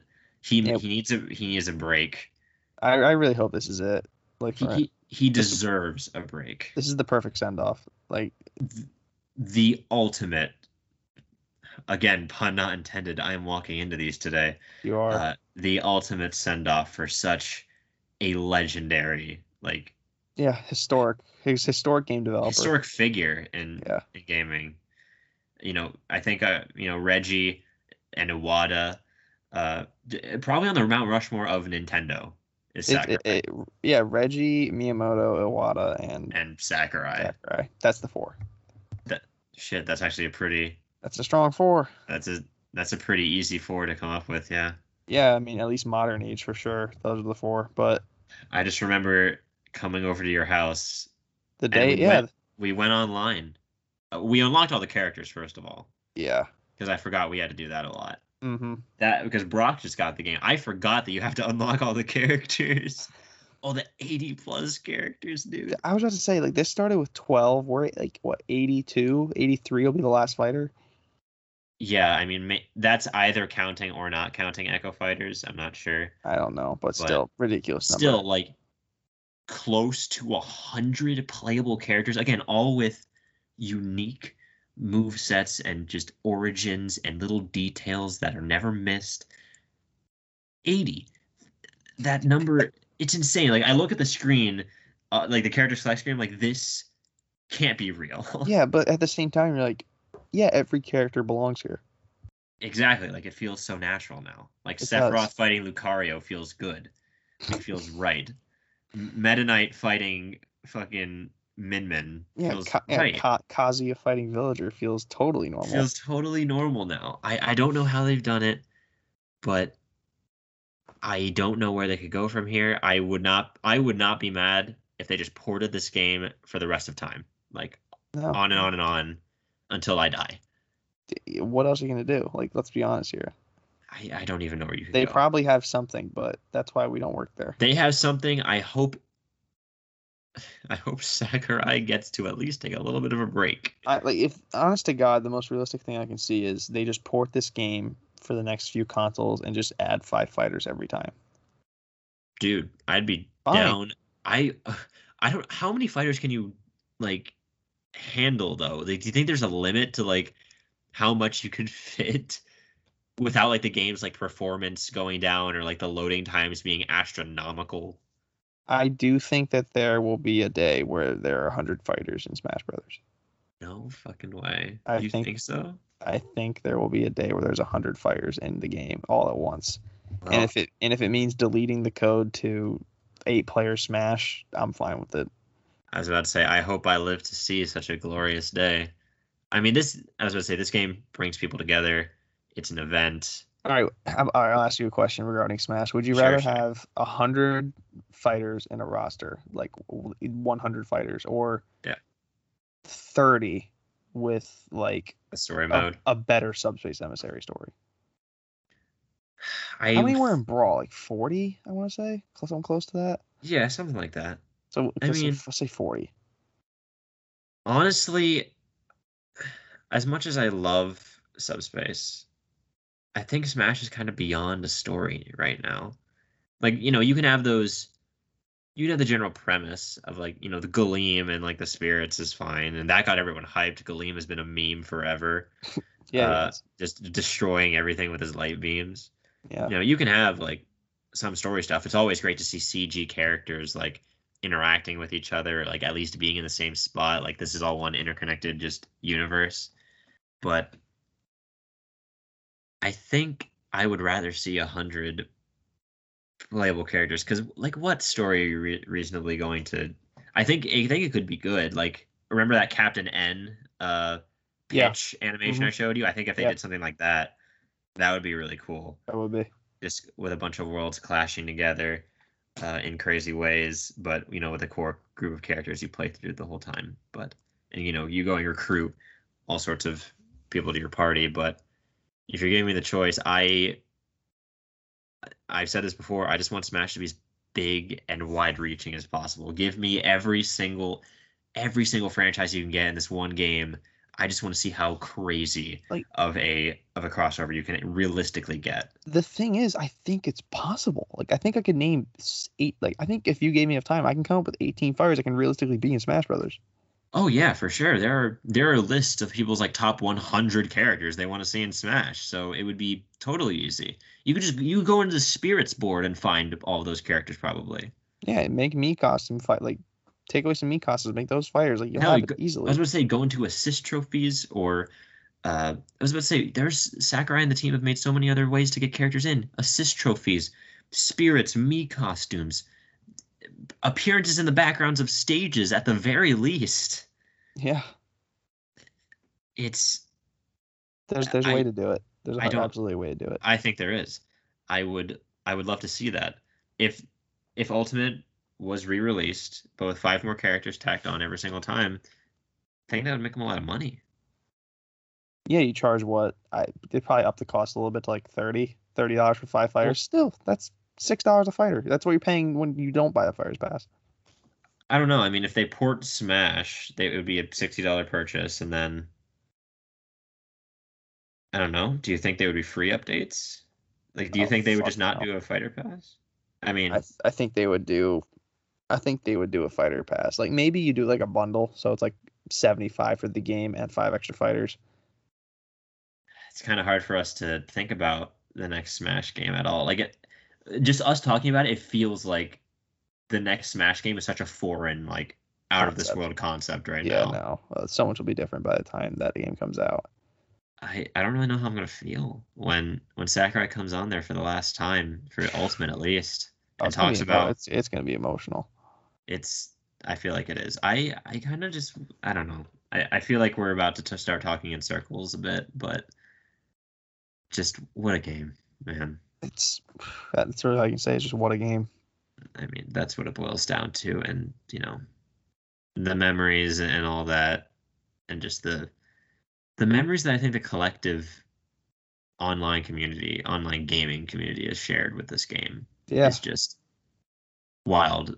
Like the game scope in and of itself is huge, and just the scope that it has out in a meta sense is just as big. So,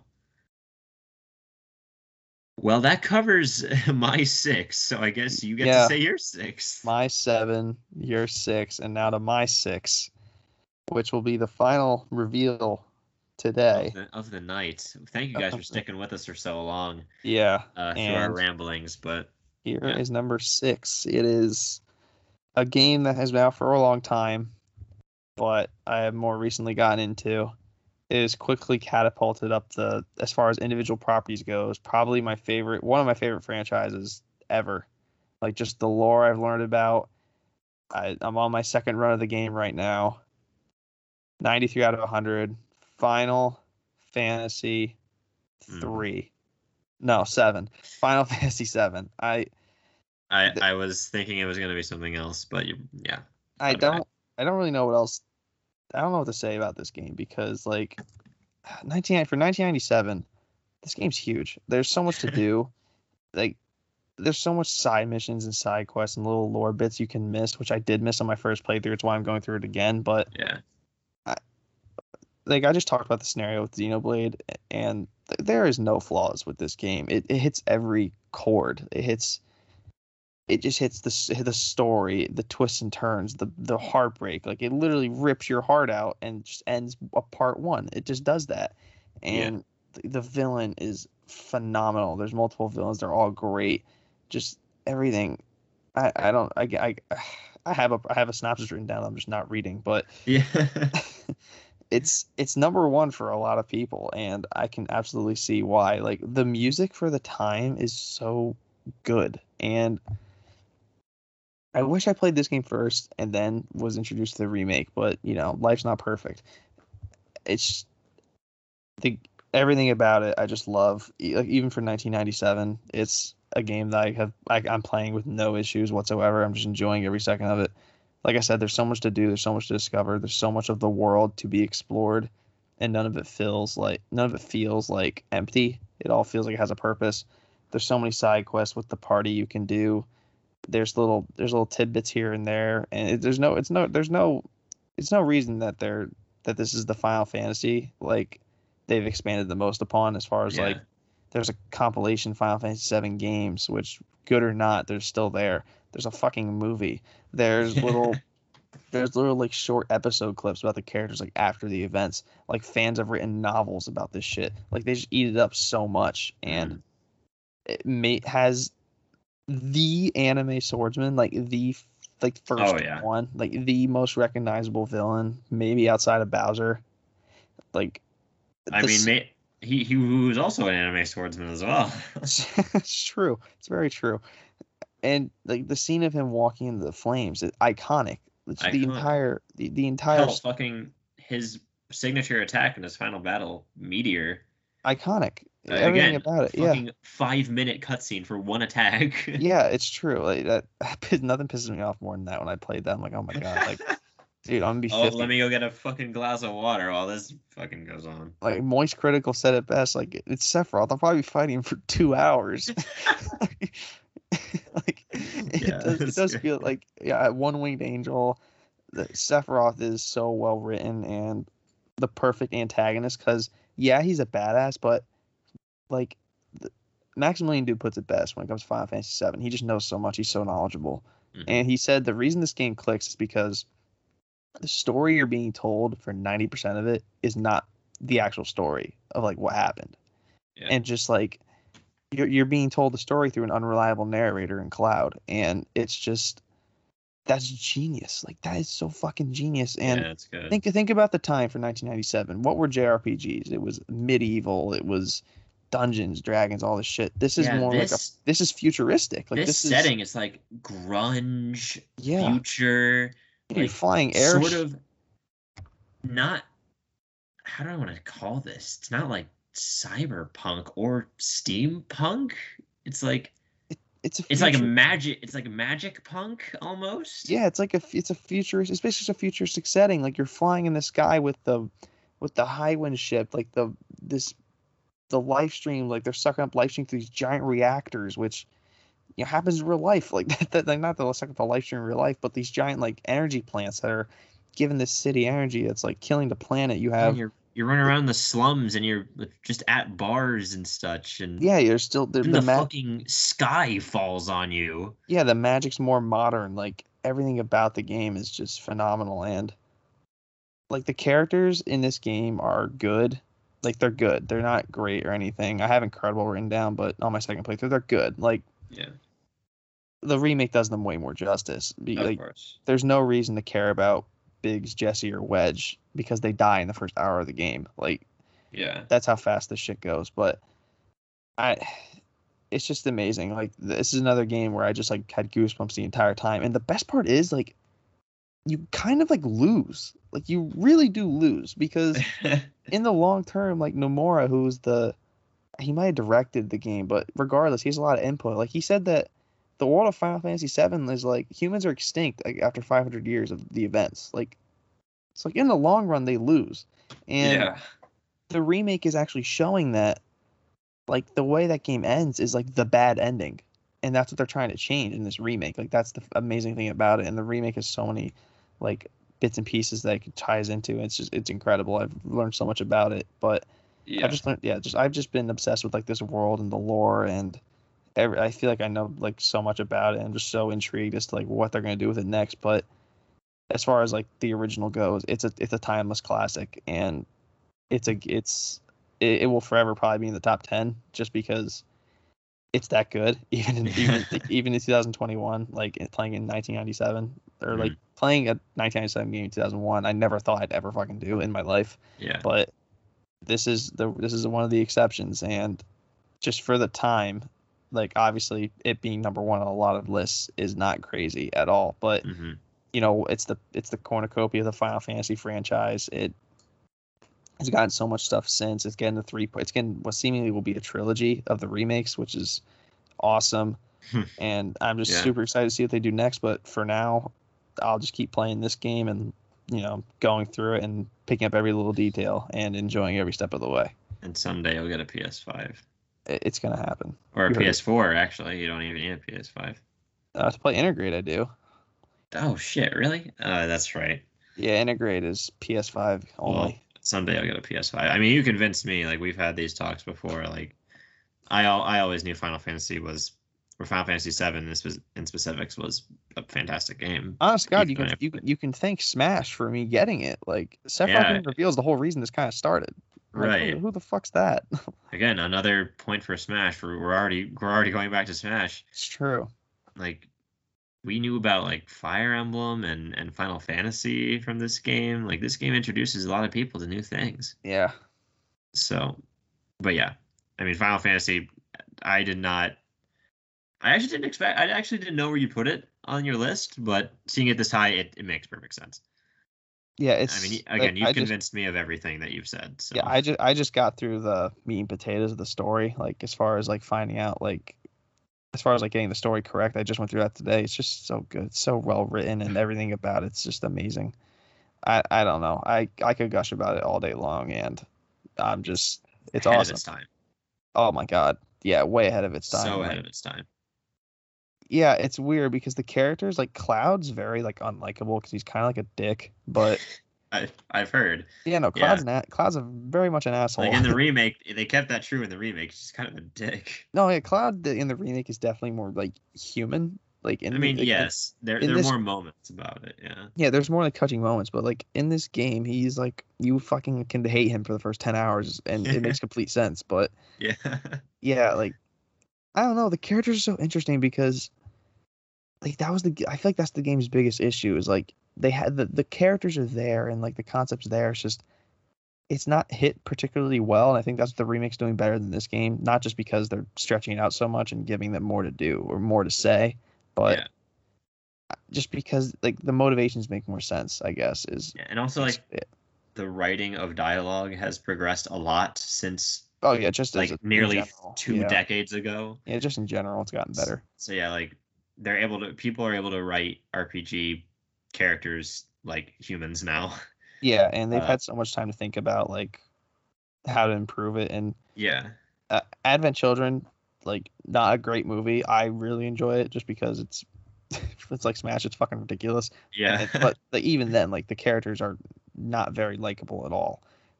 And you know, Dirge of Cerberus, I've only heard bad things about. I mean, you could say that.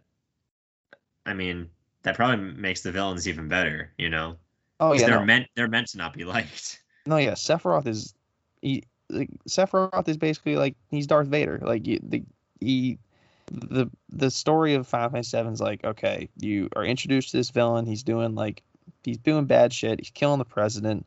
He's he's walking around, and then you get to okay, he takes away one of your party members. He's tearing your heartstrings. He's mind fucking your main protagonist, and then he ascends to like Godhood. a holy deity, and you have to go like finish him off. It's like a perfect little the 3 disc story in there is perfect. And that's why they're making a trilogy about it. But yeah, I'll just keep talking and talking and talking about it if I don't put a bow on it here soon. Final Fantasy VII, by Square Enix, 1997, a 93 out of 100, comes in at number 6, which Mhm. brings us to the end of today. This episode, yeah.